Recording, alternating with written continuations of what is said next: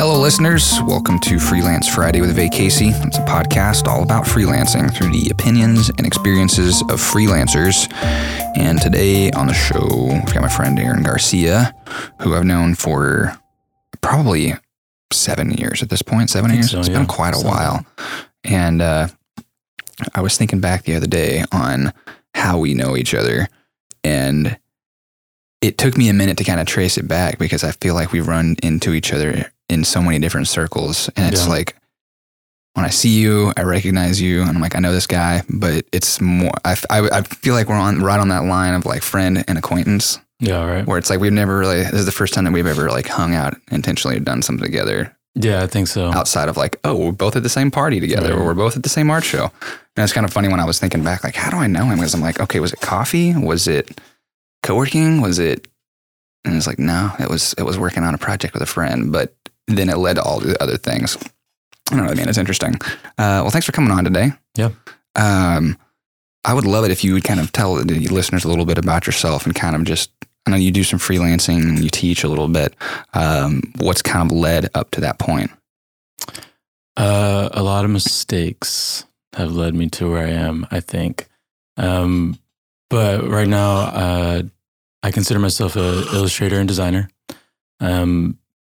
primarily using a lot of my hand drawing for most of my design work.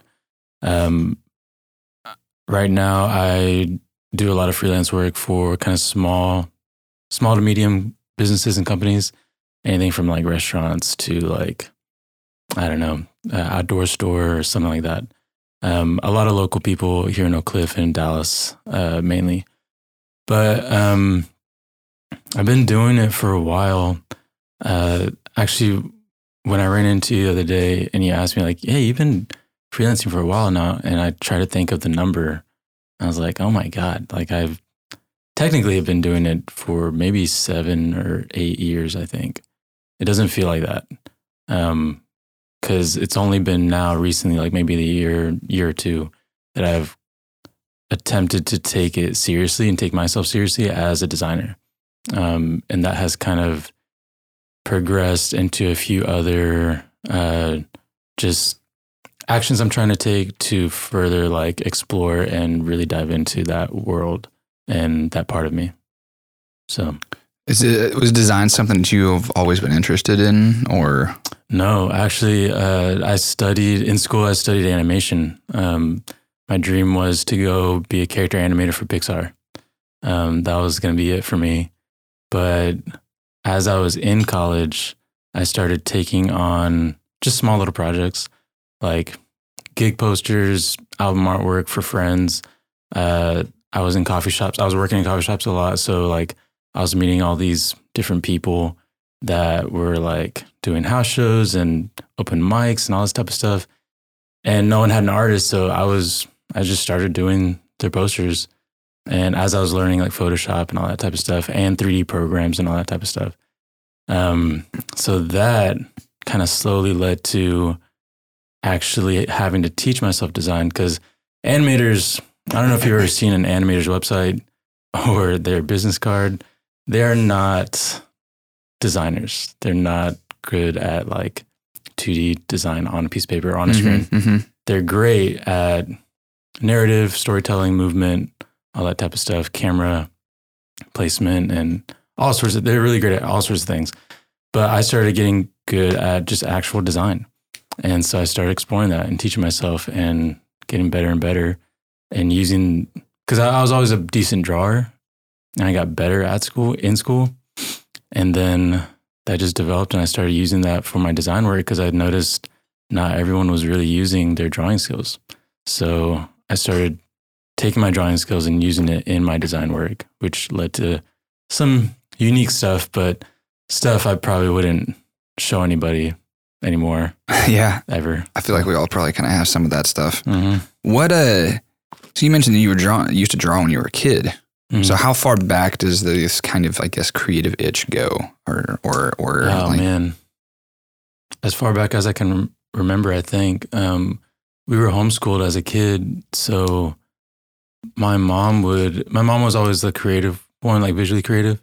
So she would give us these assignments like we lived on a campground, and our backyard was like this creek. So we had all these birds and all sorts of things behind there. So she would give us assignments like go outside, wait for a blue jay to come, and draw the blue jay. And so I had like all these bird drawings of cardinals and all sorts of things.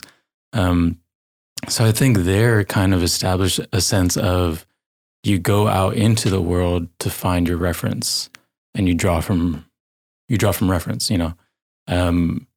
I think that's kind of where some of it started.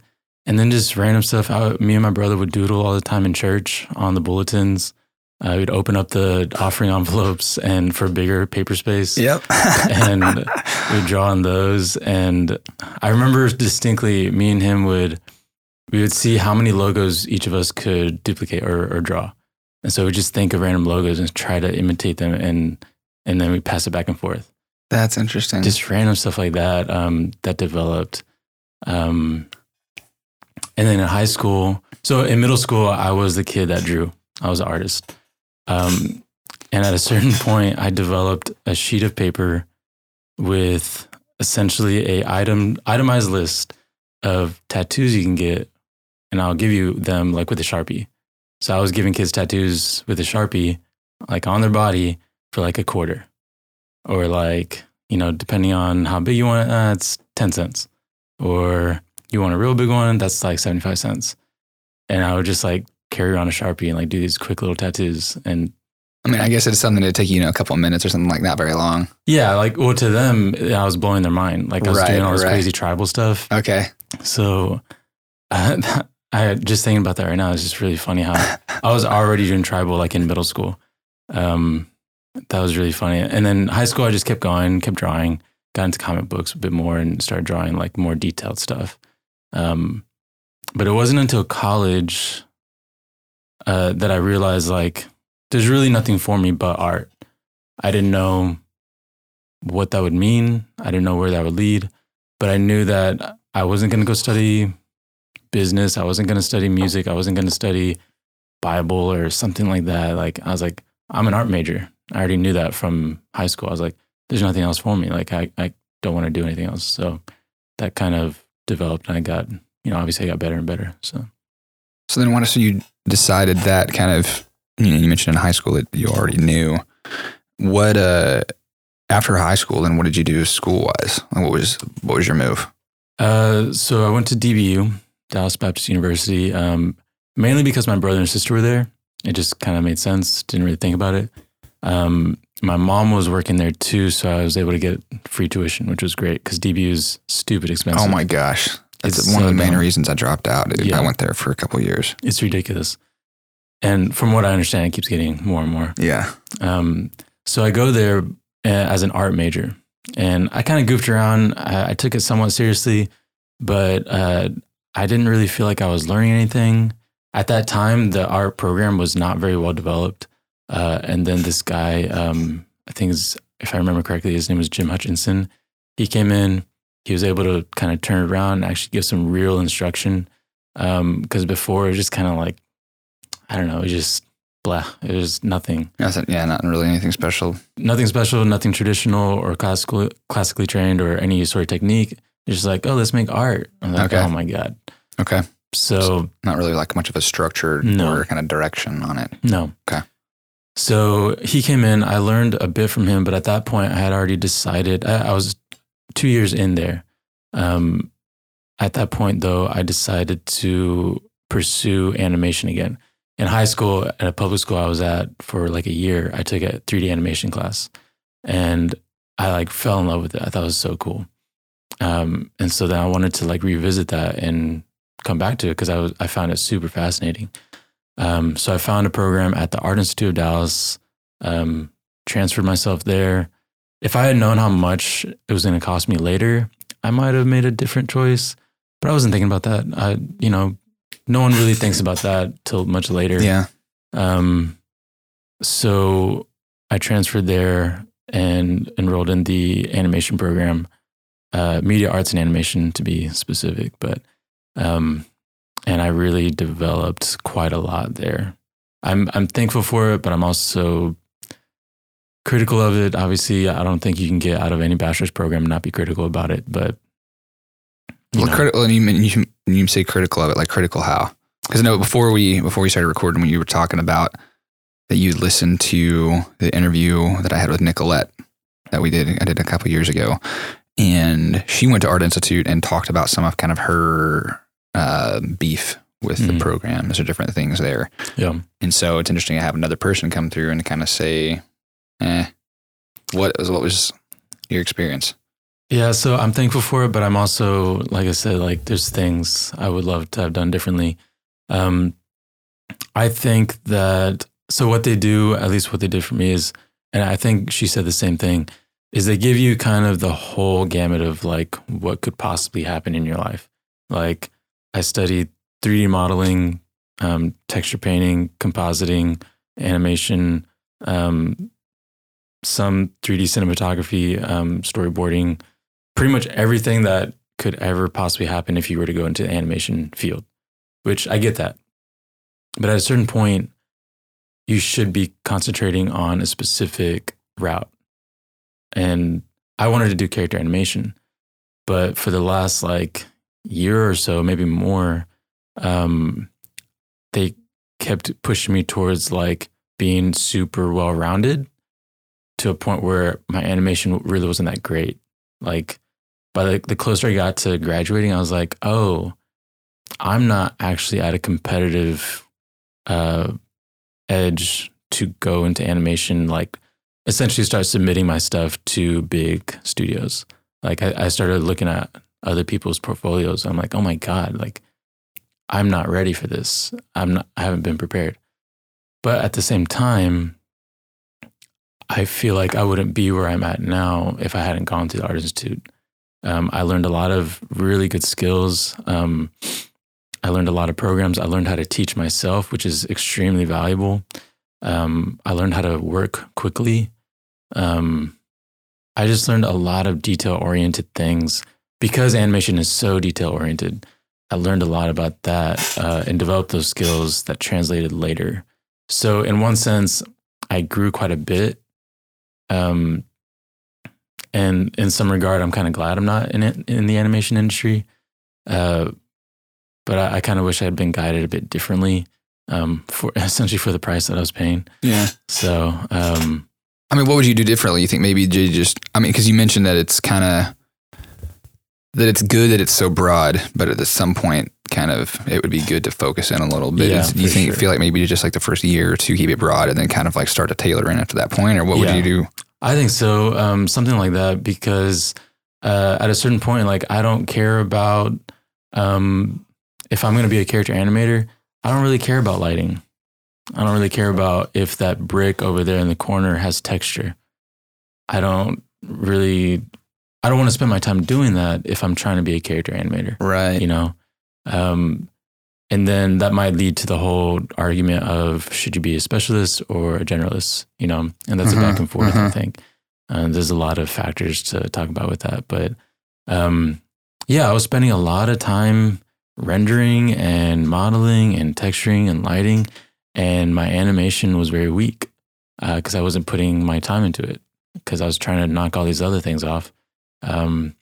So in the end, I think my portfolio was pretty weak as an animator.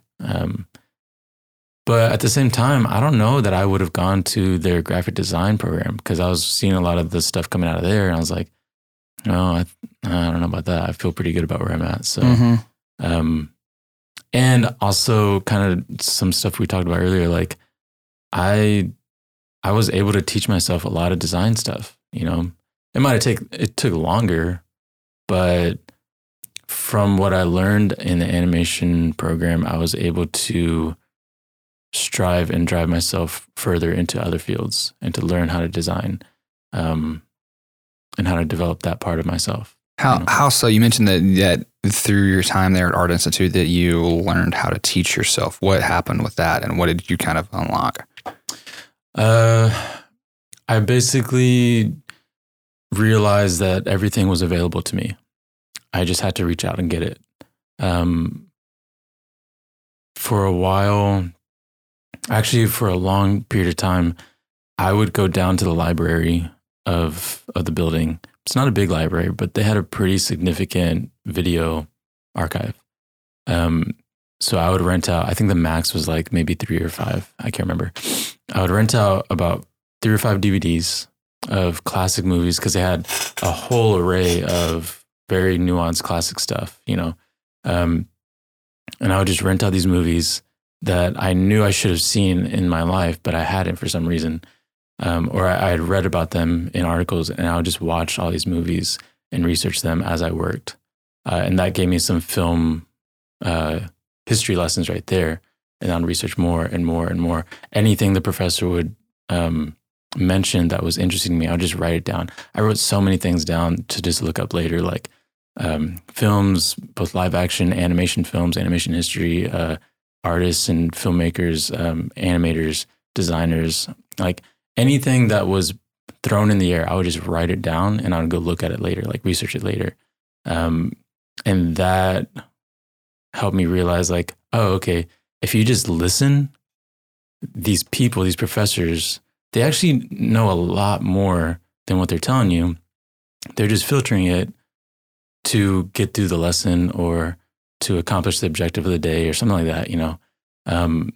But if you just pry a little bit, they're actually like this wealth of knowledge. Most of them are. And so I would just ask these little questions. I ask something about this film. I just start writing and writing and writing. And then I'll just look it up later. And it just helped me realize that my education at the Art Institute was my own. And if I didn't take hold of it, then I would be passed by. And I saw a lot of kids just like throwing it away. A lot of them, the ones who were complaining most were the ones who were doing the least amount of work, and they were not meeting the professor halfway. Like, I just remember these kids who stayed much longer in the program because they were the victim of the professor or of the assignment or of the computer or of the program crashed. Mm-hmm. I'm like, bro, you just didn't do the work. Like, come on. Just go. Just do something else. Do it, yeah. Find a way to make it happen. Either find a way to make it happen or go do something else. Like, I feel like with design world as well, especially also the animation, like, you're either going to make it happen, you're going to find a way to do it, or you should just go find something else to do and stop complaining, like filling the air with complaints and negativity and stuff like that. Yeah, because it doesn't really do any good. No. I don't find that it really, that I can think of, for the most part, it doesn't. And I kind of feel like I've seen this trend in the last, I don't know, like 10 years or so, kind of, and a lot of it honestly has come with the rise of social media stuff, where people don't seem to want to put the work in as much, or they think that they're just going to have something given to them, or I'm going to go to college and then I'm going to get out and I'm going to be able to do whatever the thing is. Yeah. And it's like, look, man, you're not going to be able to play the piano if you don't do the scales. Yeah. You may not enjoy it, but if you want to be able to play the music that's really great and be really great at it, you got to sit and put hours in playing the scales. Or if you want to be a badass artist, you got to put the time in putting the pencil on paper and doing the shitty lines. Yeah. Yeah, I think social media obviously is a big part of that. So what I think is going on with kind of young designers and just young people with social media, I think is that they are getting the language to talk about things that they don't understand what they're talking about, like, or even with images as well. I see this a lot in my classroom where kids are saying things like, what is it? God, I can't remember. But a lot of language of like psychology and like design work or any sort of thing, they're copying it, but they don't understand what the substance is. They don't give it substance. And so when you have access to everything, you don't really know how to assign anything a meaning. There's no diving deep into something. It's all fairly surface level, as you know, as much as you're willing to dive into it, you know. Right. So like, for example, maybe I'm just trying to think of like a potential example would be, maybe a designer uses some certain elements in their designs that are like thematic themes that show out through all. And somebody is like, oh, this is a cool little texture. I'm going to copy and do something like this. Whereas that designer did that because there's a nod to a certain thing, right, or there's a deeper meaning, right, of like whatever it is. Yeah, for that specific project. Yeah. Or it was the answer you found for that problem. And as a young designer, you don't get that yet. You don't quite understand that. And so you think that's the answer for everything. Or you might even, in photography, gels are really popular right now. Like everyone's doing these. It's like multicolor. Yeah, the multicolor thing. Yeah. And I mean, it's a cool look, but again, it's the solution to one problem. And young designers, young photographers, young people, there's no filter of that. It's just like, oh, that's cool. I'm going to do it now. It's just a quick, I see it, I like it, I'm going to do it. And to a certain extent, that's kind of good because it gets them moving. But another extent, it's like, well, eventually you need to start using your brain a little bit and knowing why. There's a big gap of, tell me why you did that. There's a huge gap there where you might even run into a lot of adults who can't really explain why. They just thought it was cool. And to a certain extent, yeah, I get it. Like making pretty pictures is a good thing. Like people want to see aesthetically pleasing things. But I think the next level up is you're doing it with purpose, with discretion, and you have reasons and you can explain why you did a certain thing. Yeah. It's like I started noticing some of that stuff with my photography at some point where I'm like, man, I really am finding that I like images that have some like blurred foreground elements a little bit. And I mean, what it feels like to me, what you're talking about, it would be the difference would be like me going, oh, I've seen other photos that have foreground elements and it looks cool, so I'm going to shoot that, instead of getting to the point where I'm going, why do I like this? Yeah. What is it about that? And then I go, oh, well, because it helps me see more depth and it helps like create depth to it. So then you can take that and like apply it to other things. Right. Not everything, but right. But you're able to like take those building blocks. Yeah. Yeah, it's an interesting landscape with the social media stuff. Yeah, and even right now, like one of the bigger trends right now is carousels, using carousels to tell some sort of story, some sort of teaching element, whatever. And it's cool. I think it works pretty well. I mean, it's proven to work and gain followers and gain viewer engagement and stuff like that. But if you're going to do that, make it yours. Make it your voice. Use the tool, but make your own message, your own voice with it. I can't tell you how many things on Instagram I've seen of like, 8 mistakes freelancers make all the time. 6 design tools to help you be a great designer. Like what? Like I'm going to learn how to be a great designer from a carousel on Instagram, like just right now. And the things they're putting in there are actually very deep things as far as like the knowledge you need to accomplish that one little step, that you can't just skim over that stuff. Yeah. Yeah. It's not that the information that they're providing is invalid. Right. It's that people, it's the presentation is making it very, just like, oh, okay, just design the logo. Oh, that's step 3. Okay. Got it. Got step 3 down. Like, yeah. Design what? It's taken me like, years to get down logo design. And I don't even think I'm that great right now. You can't just put that as step 3 and then call it a day for branding 101 on Instagram. Like, so it's just stuff like that it makes things a little light when, that's the stuff that takes the dedication and it takes the years of practice. It takes the shitty lines on the paper to like nail down. Yeah. Like, that stuff does seem to like kind of flesh itself out though, because then you see the innovators and the people that are actually learning the stuff and are diving deep are the ones that are ultimately, I guess, more or less making a better name for themselves or doing better overall they're more successful or they make better money because they're not left to imitating. Right. Right. And it's not like, oh, well, you do the same thing everybody else does. Great. Right. Yeah. Or you about to say something? Well, I had a friend of mine a while ago who's a designer. I highly respect him and the work that he does.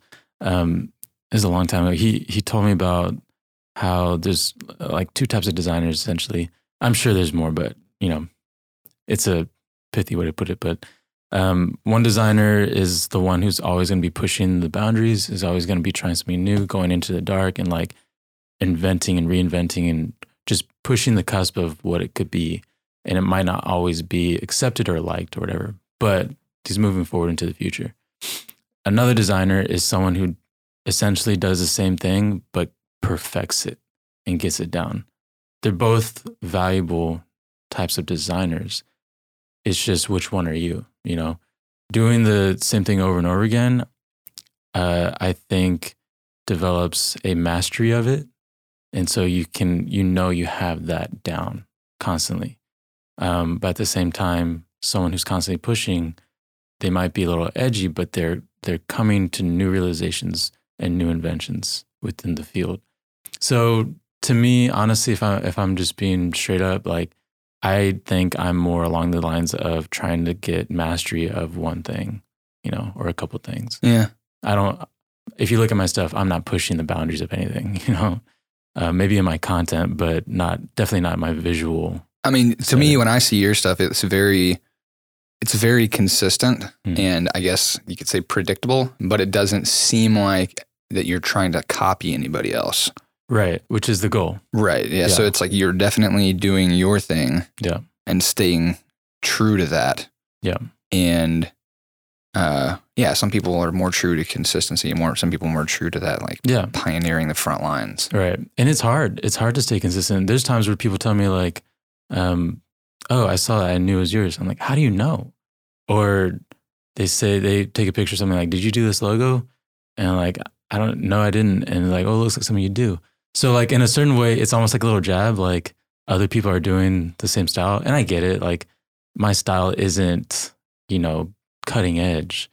But at the same time, I do believe that when you see some of my work, it's a part of me. That's my goal. Yeah. So after you got done doing stuff at Art Institute, what let's pick up there. What was your, what's the story after that stuff? Oh man. Cause we were talking at the party, this party we met at, linked back up at a few weeks ago. And you mentioned that you were a school teacher. Yeah. And you mentioned that a couple of times here. Where does that come into play with everything? Dude, it's been an interesting ride. After the Art Institute, I was still working in coffee here in Oak Cliff. And actually through that, I met a lot of people and built a lot of relationships that led to work in the future, like freelance work. So I was in coffee for a while, bounced around a couple shops. I was just so tired of it. Coffee's great. I love coffee. I love making coffee, but I was in it for like 8 years. And I'm like, okay, something's got to change. So classic move. I had a couple clients who were, I thought, committed to some projects. I was like, that's perfect. That's enough money to sustain me for the next couple months. It was some pretty good projects. And so I was like, you know what? I'm out with coffee. I'm going to quit and pursue freelance. This was like when I was maybe 24, 25, somewhere around there. Okay. How old are you now? 31. Okay. So I quit coffee, did not plan well, did not have savings, and I just fell flat on my face. I went on a road trip to the Grand Canyon, which is actually one of my tattoos. And when I got back from the road trip, my clients had either ghosted me or told me the project fell through and they can't continue the project. So I had nothing lined up, absolutely nothing. And I went through all my money in like a month or so. And I still have some awesome friends that helped me out and helped me get through July. in July, I had another friend tell me about an art position at a high school. I'm like, you know what? I need money. I need to survive right now, and I'm not getting any new work. So I applied, I got hired, and I continued working there up until now. This is my 5th year with the high school. But throughout that time, what's funny is that as soon as I got the teaching job, work started coming in, of course, So since I started teaching, I've had pretty consistent projects throughout the school year that I've constantly been. So I've been working in the day, working at night, working on the weekends.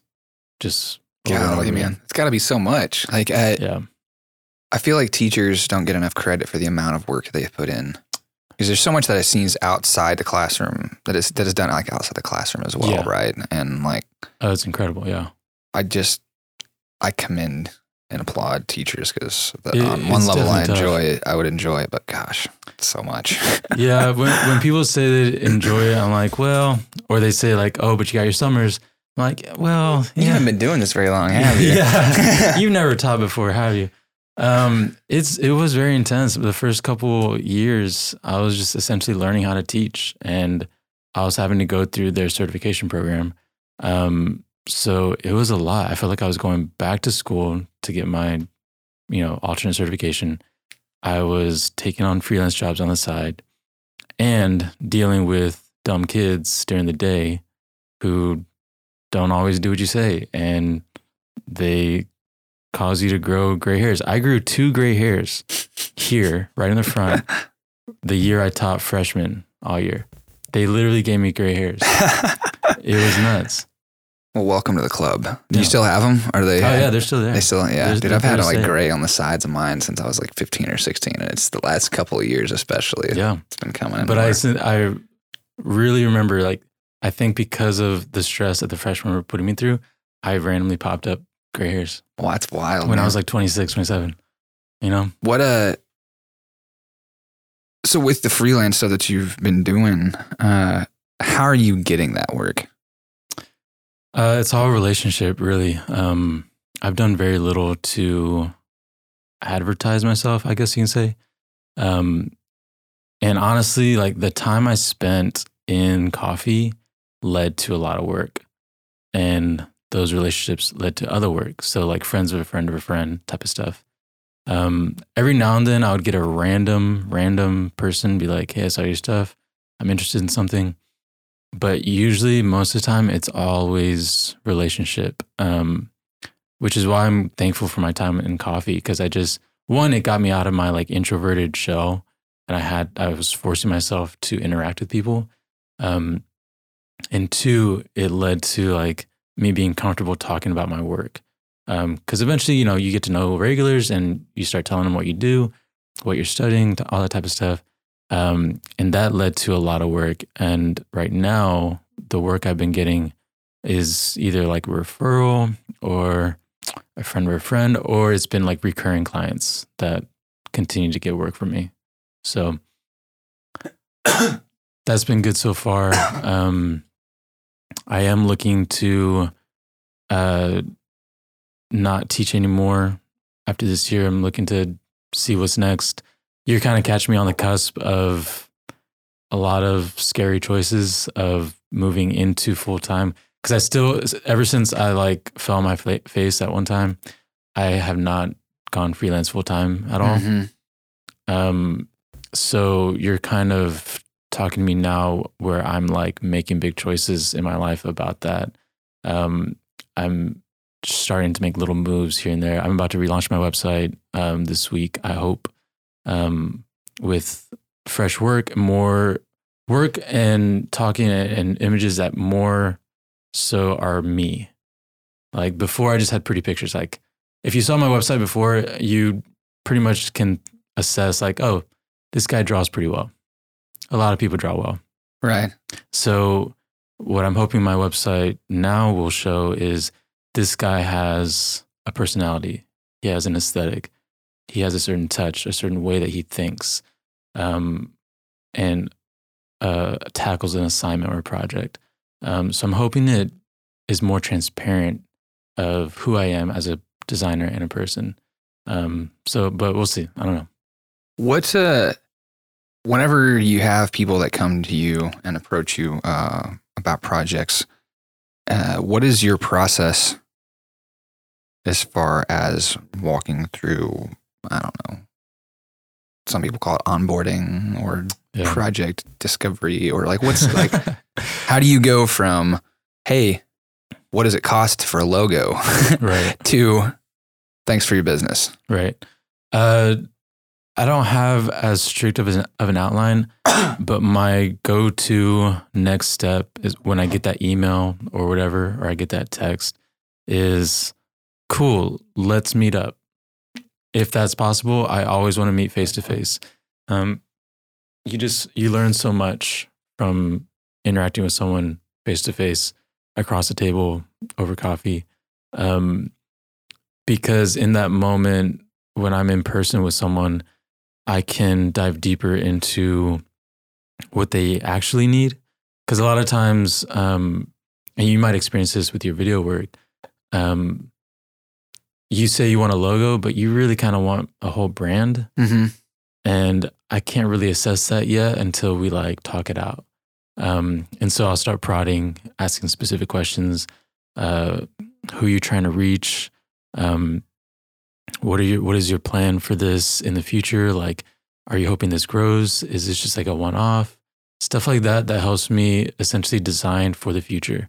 That way, as the company of that person grows, the branding can grow with them without having to the worst thing is like 2 or 3 years from now, that same person reaches out to someone else for a new logo. Right. You don't want that. Right. Yeah. So I try to assess what is the most sustainable design I can get this person. But the only way I can understand how to do that is if I know where they want to go with it. So then what kinds of questions will you ask to be able to get to that? I think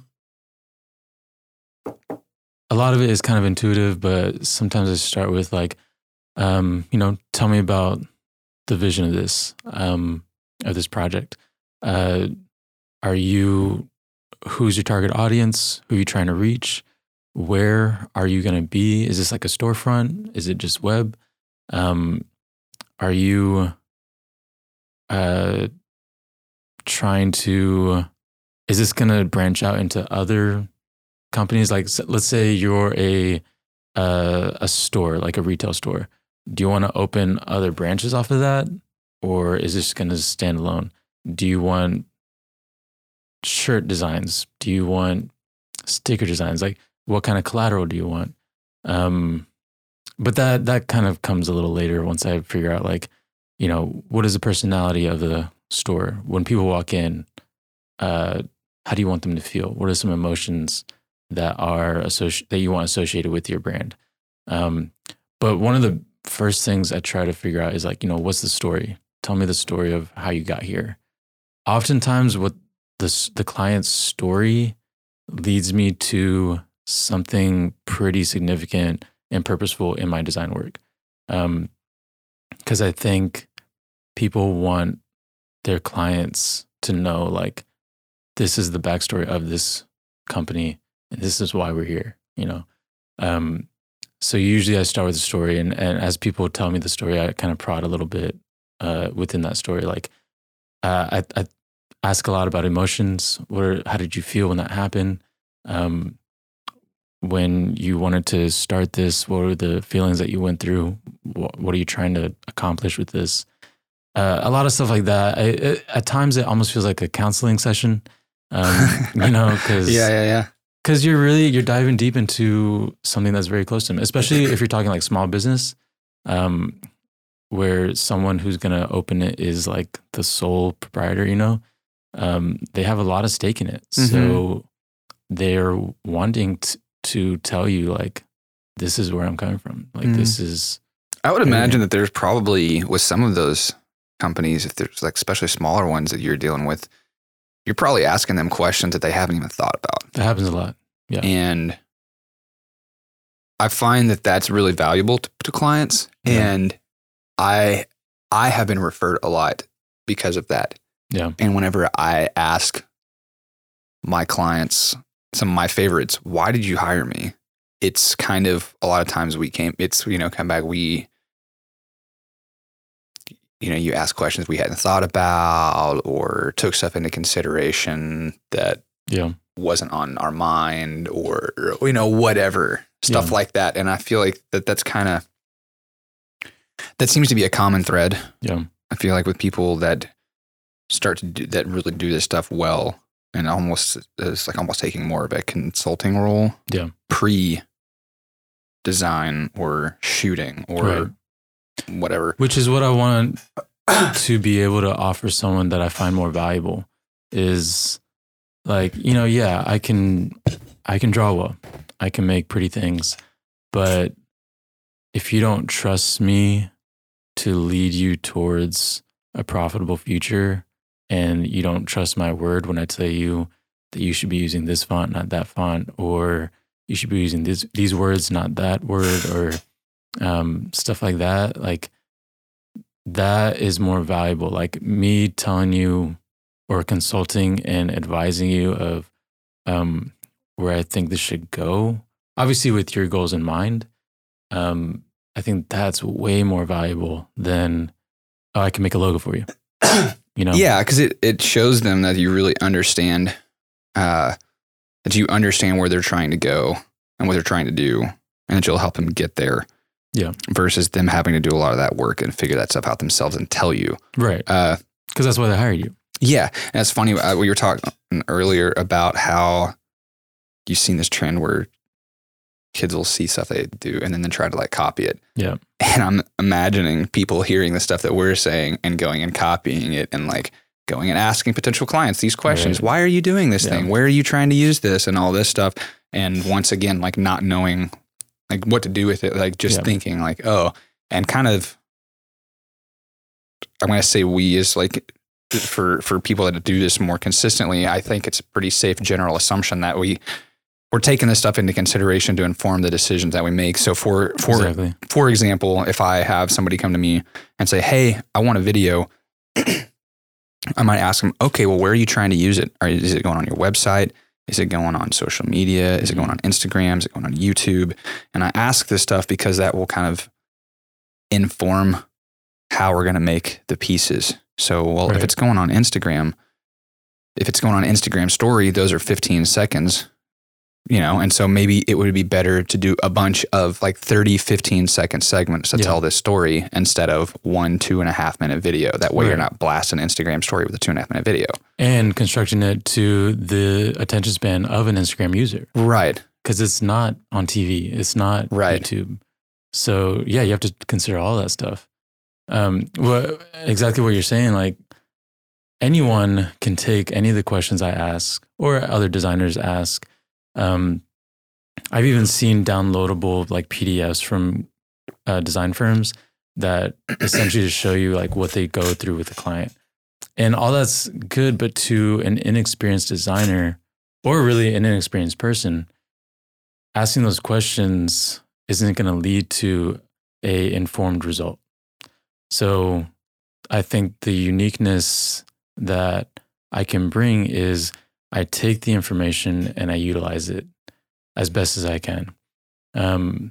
There have been times where I've ignored the information that I gathered, and then I come to a final result and I'm like, oh my God, what am I doing? Like I completely forgot about this one thing that they mentioned that's super key. Because I just turned off my brain and I just started making pretty things. And I was like, oh, they're going to love this. I'm like, dude, this is not even close to what they said. And that's tough. That's experience telling you like, don't send this. It's not right. Or it's not considering what they said and what they wanted. So I think with the experience, it's not just about listening, but it's also about turning that around and making it usable and infusing that into the imagery and the wording and the colors and the layout and the composition, everything. That's difficult. Yeah. And I would even say if you're someone that knows these things to ask or to do, but you don't understand why, like kill the ego and ask.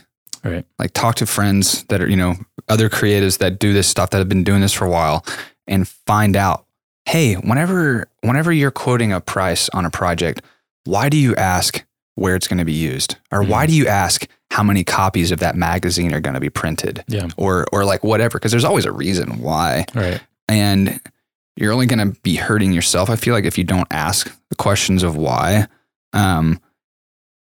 And sometimes I feel like there's this thing where people feel like they have to have all the answers, Right. that they have to know. Let me make myself look like I know everything, and don't let the client know that I'm not like the best. And I'm like, no, dude, like if anything, being honest about your shortcomings is only going to make you look better in somebody's mind, not worse, because it shows that, hey, this person's honest and they're not going to be trying to pull the wool over my eyes. I can trust them. Right. Because if he or she's saying, hey, I don't know how to do this thing, or I don't understand this, then they're going to come. And I mean, it's a very honest and vulnerable position to be in. And I mean, even with over the years with clients that have, like if I'm behind on a project or if I mess up on something, like I want to be the first one to be like, hey, I messed up on this thing. It's out of focus. We're going to need to reshoot this thing. Right. Instead of being like, oh, I really hope that they don't notice it's out of focus. And then being like, hey, this is out of focus. Right. Yeah. So, and it puts you in an awkward position in that way. Yeah. And that's something I had to learn the hard way, I think. And in some regard, I'm still learning. Teaching kids has really taught me a certain level of humbleness, because I just started to realize, like, if you just admit that you're not perfect and you just like apologize for a couple things here and there, like they will follow you down whatever. I'll mess up on deadlines I've set. I'll mess up on like what I said over here, but then didn't enforce over here. I mess up all the time in my classroom, but trying to make yourself look like, oh, that's what I said all along, or, look like this perfect, infallible person, like it will really go against you. Yeah. It'll harm you in the long run. Yeah. Cause then you lose that trust, and there's no there's no sense of humanity there. So I definitely do that with my clients, about like, just like admitting the mistake, admitting it's not quite there, admitting where I messed up, but also you have to make sure, admitting that this is where I messed up, but also this is how I'm going to follow up, and this is how I'm going to correct. I think the easy way out is, sorry, man, I kind of messed up. Oh, sorry. I guess that's it. Right. Yeah. Yeah. And you're like, whoa. I got your deposit. See ya. Like, let's finish this out. Right. So that, I think, is the next step of like, I want to make sure this is right. I want to make sure they still trust me to finish the project. It's hard. You have to swallow your pride. Yeah. Yeah. So whenever you're getting through projects or like getting kind of, I guess, past that phase, like you've kind of got an understanding of what the project is and what they're actually needing. Then when it comes to like pricing or giving a proposal, how do you do that stuff? Man, that stuff I'm still, I'm still trying I know, to learn. Dude. Yeah. I get it. And I knew you were going to ask this, but I was like, dang it, I need to figure out an answer. So I've recently kind of like you're saying, asking other people who have been doing it longer how they do it. I had a friend tell me that he has like essentially like a small, medium, large package, I was like, okay, that makes sense. So I kind of wrote out, for branding specifically, I wrote out kind of a minimal, a medium size, and like a full out branding package. With their, individual pricing. So, if the budget's super small, they're usually going to go with the small package. If they got kind of a medium budget, they'll go for the medium. And sometimes they'll kind of pick and choose a couple of things, like, well, I don't need that many illustrations, but I'd like to have this. I'm like, okay, we can switch that out. I'm always willing to negotiate stuff like that, So that is something I'm still trying to get myself to be strict with, about this is the price and the package that I'm offering, and I can't really budge from that, there was a point like several years ago where I raised my minimum price, where if a project was under a certain dollar amount, I just wouldn't take it, just because the time, I couldn't sacrifice the time for such a small budget, or, stuff like that. So for me, what I'll do is I'll do the consultation. So hopefully we can meet face to face. From that, I'll kind of assess through the conversation, I'll assess what exactly they want, and I kind of itemize it. And I usually go back home and we like separate, and I come to the price that I think is fair. And then I'll email them like a quote, or something to that effect. I usually don't, now that I think of it, I don't think I ever come up with a price just on the spot. I think that's dangerous. It's like, okay, so you want a logo, you want a couple of lockups, you want colors, fonts, a couple of illustrations for Instagram. I don't know, let's call it 1,800. And like, what? How did you come up to that? And like, oh, I don't know, just that sounds about right. I don't want to be in that situation. So I do go home. I really think about it. I think about some of the other projects that I've done that are similar.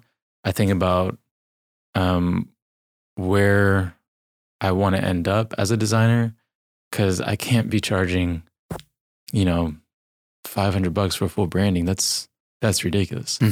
So I try to think about, where do I want to end up? How do I value my work? Am I bringing them value, and how do I reflect that in the price that I'm offering them? So then when it comes down to actually putting a number on things, yeah, and like, how do you decide? Let's say that it was, you say you've got 3 packages and it's $1,800 and $5,000 and $18,000. How do you decide what those numbers need to be? And then you also mentioned something kind of about, it almost sounds like maybe you have stuff somewhat itemized, at least a little bit, where this stuff can be like pulled out or added in and price like adjusted accordingly. How do you kind of line that stuff out too? I think about the amount of pre-work that usually goes into it. So I usually have a whole period of time of just research and, kind of roughing things out. I also think about, do I need to pull anyone else into this project? How much are they to do? Like, if I need a copy editor, do I need a web designer? Do I need a photographer? Do I need to pull anyone else in? And how much are they going to be for this?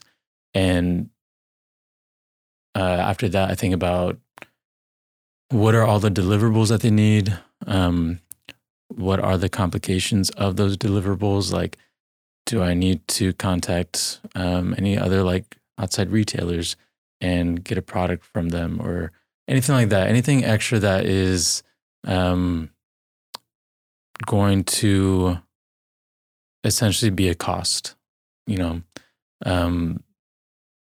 because I think, that's what they're paying for. They want the full identity. They want the full brand. And I'm not going to go negative in buying this client, I don't know, like pens with their logo on it. Like, that's going to be in the bill. Like, they're paying for that. Right. So I think about the deliverables, their timeline. There's been times where someone needs something by yesterday, and I'm like, well, I'm going to have to drop some stuff to crank out your project. And so I upcharge a little bit from that. Or stuff like that. Like, if timeline, maybe different iterations, if, you allot 2 or 3 corrections or whatever, and then inform like, the 4th and 5th are going to cost this much, that much. So I don't know. And this is all something I'm just kind of trying to implement and figure out. So it's kind of like what we're talking about. Like, I have the knowledge, I have the theory, I've done a lot of research. Now I need to implement. I need to do it. And that has been a little difficult for me to do it, especially as I work alone. Yeah. For the most part. It is. It's really tough. It can be. It can be for sure. I mean, It's one of those, like, I've been doing this for so long, And still, sometimes I have a hard time, like, what should I charge? Is it too much? Is this not enough? And right. What about with, on that too, do you like line out different, like whenever you give somebody a proposal, does it have like line itemed out, like this costs this much, this thing costs this much, the pens cost this much, the design costs this much, or is it just, it's this price for the whole thing? I usually do something more like that. I think you run into some difficulties when you do stuff like that, when you itemize it. I will list out where you're getting, but I won't put like logo, $300, secondary icon, $150. Like I think when you're presenting packages, you probably want an overall price. And again, this is just kind of my experience so far. Other people might see things very differently, but there's been times where I'll do a full package and, the project's done, and then they come back later and like, well, we need like a flyer. We need a something or other, just a one-off thing. And that's where, the one-off thing costs this much or whatever. So I don't know. I think it's difficult. I'm still learning. I don't know if other people do itemized listing of design assets of like, this costs this costs that.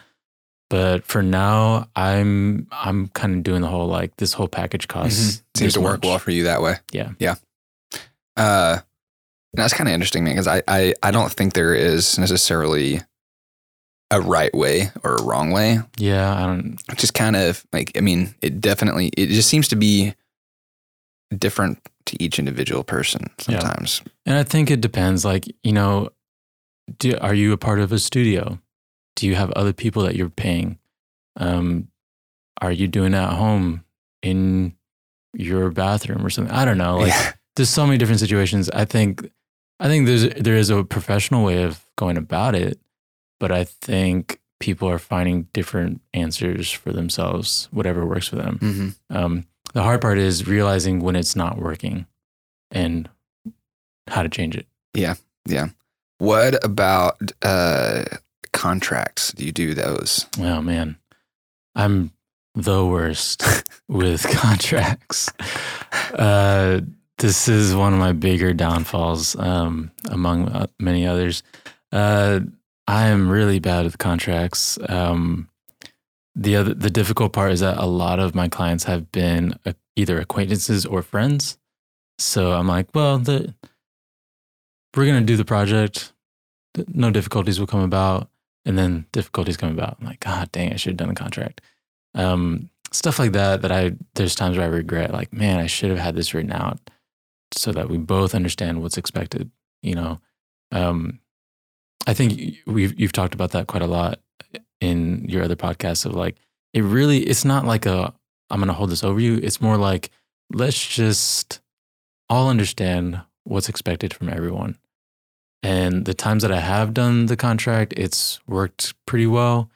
But then there's times I've done a contract and we sign it and then no one ever brings it up ever again. Either it's not needed or people just forget, Mm-hmm. So I don't know, man. I think I would need someone else to begin to take the reins of that, like a project manager, because I'm really bad with that stuff. So whenever what percentage of the time do you think that you use contracts on projects? In the past years, maybe, I don't know, 5 to 10%. Okay. Maybe. It's a very small percentage, very small percentage. Yeah. I think as I'm moving forward and trying to really do this well, that is going to definitely be the next step of covering my bases in legal work and contract work and stuff like that. So then what's your approach to doing that? Because you mentioned that you're not great at that. Yeah. And you also mentioned earlier that you taught yourself how to learn. Mm. So do you see yourself learning how to do this stuff and teaching yourself how to do this stuff and doing it yourself? Or do you find yourself finding somebody else and hiring someone else to do that? And kind of like what's your thought process through that? Yeah. So in school, I learned how to teach myself. In life, I've learned how to ask for help. I think that's one of my bigger issues is just like asking for people to help you. So the way I see it is I want to concentrate on the client. I want to work on their project. I want to crank out their work and I want them to be satisfied with it. I don't really care to spend a lot of my time over contracts. I think I can, at the level that I'm working right now, it's totally doable for me to just take it myself, learn how to write a contract, send it out, keep track of it. I think as I grow, I'm going to need to ask someone to help me with that. Because at my scale, I'm not quite at a point where I can be hiring a project manager or an attorney or anything like that. So I will probably be just teaching myself how to do it, learning how to keep track of it. So to answer your question, a little bit of both. Eventually, I will need to hire someone to like take care of that for me. It's more just kind of you learning it out of more or less kind of a necessity or a means to an end until things can kind of change and grow. Yeah. When it comes to keeping track of stuff for taxes or filing or any of that, how do you handle those things for your freelance stuff? Freelance stuff has always been difficult to do that. Thankfully, I've had a full-time job the past 5 years that I can like just rely on that for taxes stuff. But I mean, I keep pretty good track of it. I don't throw anything away. I keep track of like a lot of my stuff, and I have like my whole little folders and stuff like that at home. But I'm also really bad at that. So whenever you file, do you have a CPA or an accountant or an attorney or like anybody, or do you use like TurboTax or something? Right now I've been using TurboTax for a while. Okay. Because it keeps track of all my stuff. Yeah. And then do you file your freelance stuff as a sole proprietor then? Or an extra, or are you not even just? Not even. Okay. So don't tell the FBI about this podcast. Yeah, don't tell listening in. Yeah. No, I mean, obviously I want to, legitimize everything I'm doing. Right now, I just haven't taken the steps for that. Again, it kind of goes back to, I haven't taken this seriously yet enough. I've done serious work, but I haven't taken the steps to be like, okay, I am a business now, Mm-hmm. So that's kind of like what, in my mind, what's going to happen next, all the LLC stuff and separate bank accounts, all that type of stuff. So again, you're kind of catching me at the cusp of like making these choices. Right. Well, it's interesting. I like it. It's cool because I feel like so many of the different people that come on here are at these different kind of phases. Mm-hmm. And so it's really interesting to kind of find people in those different moments and go, hey, okay, what headspace are you in right now? Like what's going through what are your moves? What are you planning on doing? I mean, and I would imagine that some of the people probably take stuff away and go like, oh man, I hadn't thought about that before. Not that there's anything special about me, but it's just talking about this kind of stuff with other people helps you kind of uncover and see things differently. I mean, I know that even I take away stuff from these kind of conversations with people where I go like, oh man, I hadn't thought about that before, or I should probably tighten up this area of my business a little bit. For sure. And even listening to a couple of the podcasts, I'm like, because I know a lot of the people that you interview, I'm like, it's good to hear them talking about where they're at and things are getting down, things are struggling with it, yada, yada. And so a lot of these things are things that I've been thinking about and trying to mull over. But at the same time, I've been like trying to balance my projects, trying to show up for work every day, teach kids how to do stuff, come home, do a project. A lot of little things like that my time and energy is pretty spent to a point where I'm not sure I have the capacity to think about certain things. Okay. That makes sense. So I feel really behind sometimes in that kind of world of like, oh, do you have your LLC? Like, no, I haven't done that yet. Do you have a lawyer? Do you have an accountant? Like, no, I don't have that yet. Do you do contracts? No, I don't have that. So it's not that it's not that you're like, no, I'm not going to do this stuff or Mhm. like intentionally neglecting this. Like you just have so much stuff going on that there's not enough space or time in the day to get to that stuff. Yeah. I do think that like right now in my life, it's a good time to do this and tackle it. 'Cause I don't have a family that I'm looking after right now. Like if I'm going to do it, it's going to be now. But there's still a lot going on in my life, all these other things that it's been very difficult for me to like sit down and tackle some of these logistics. I'm doing good to relaunch my website right now. 'Cause that's taken a while.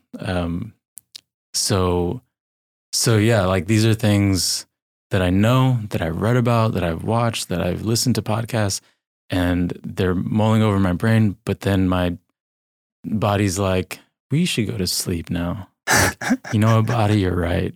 Let's go to sleep. All right, let's go. Yeah. I'm not gonna say what's a typical day look like for you, but what do days kind of look like for you sometimes, and how do you like? What's your, I don't know. Do you have any sort of like a routine you go through or anything to be able to get everything done? Yeah, it's kind of varied throughout the years, especially in teaching. So I'd imagine because you have sometimes when you're in school and sometimes you're out, so it could Right. probably change quite a bit. yeah, Okay. for sure. During the school year, I'm up pretty early. Lately, I've been in a pretty good routine of going to work out in the morning and then getting to the school around like 7:30, 7:45. So what are you getting up at like 4, 5, something like that? About 5 or 5:30, Okay. something like that.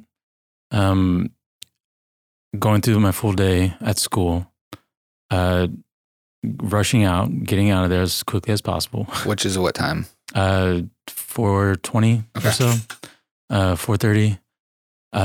When I was first teaching, I was leaving the school like at 7 p.m. Just because there's so much to do.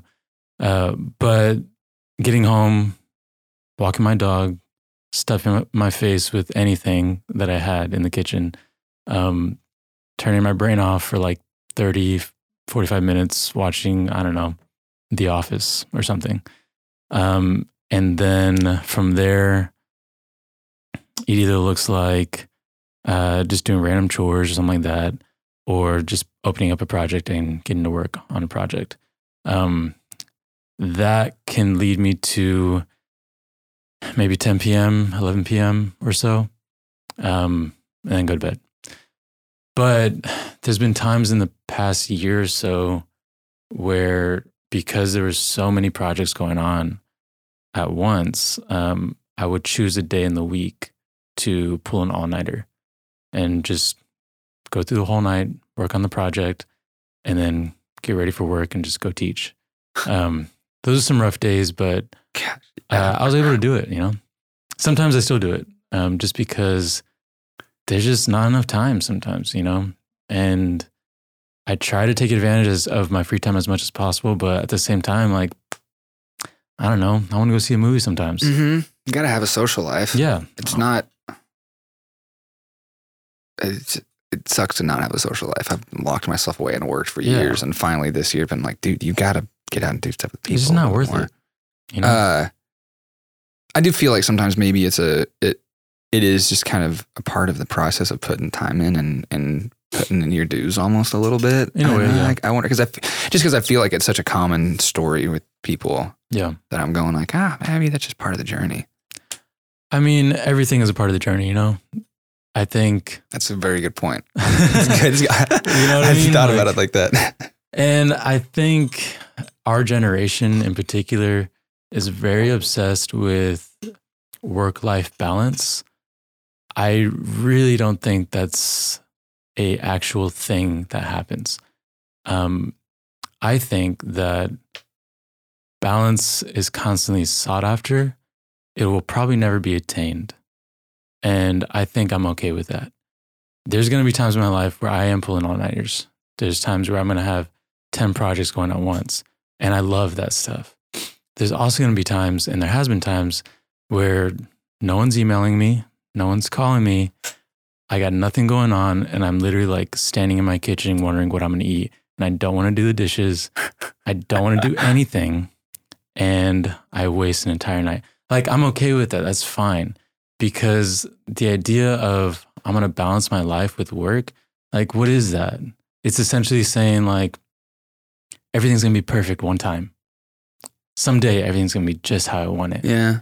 And I think to fantasize about that is setting yourself up for disappointment. At some point, you're going to have some great life moments with people you love.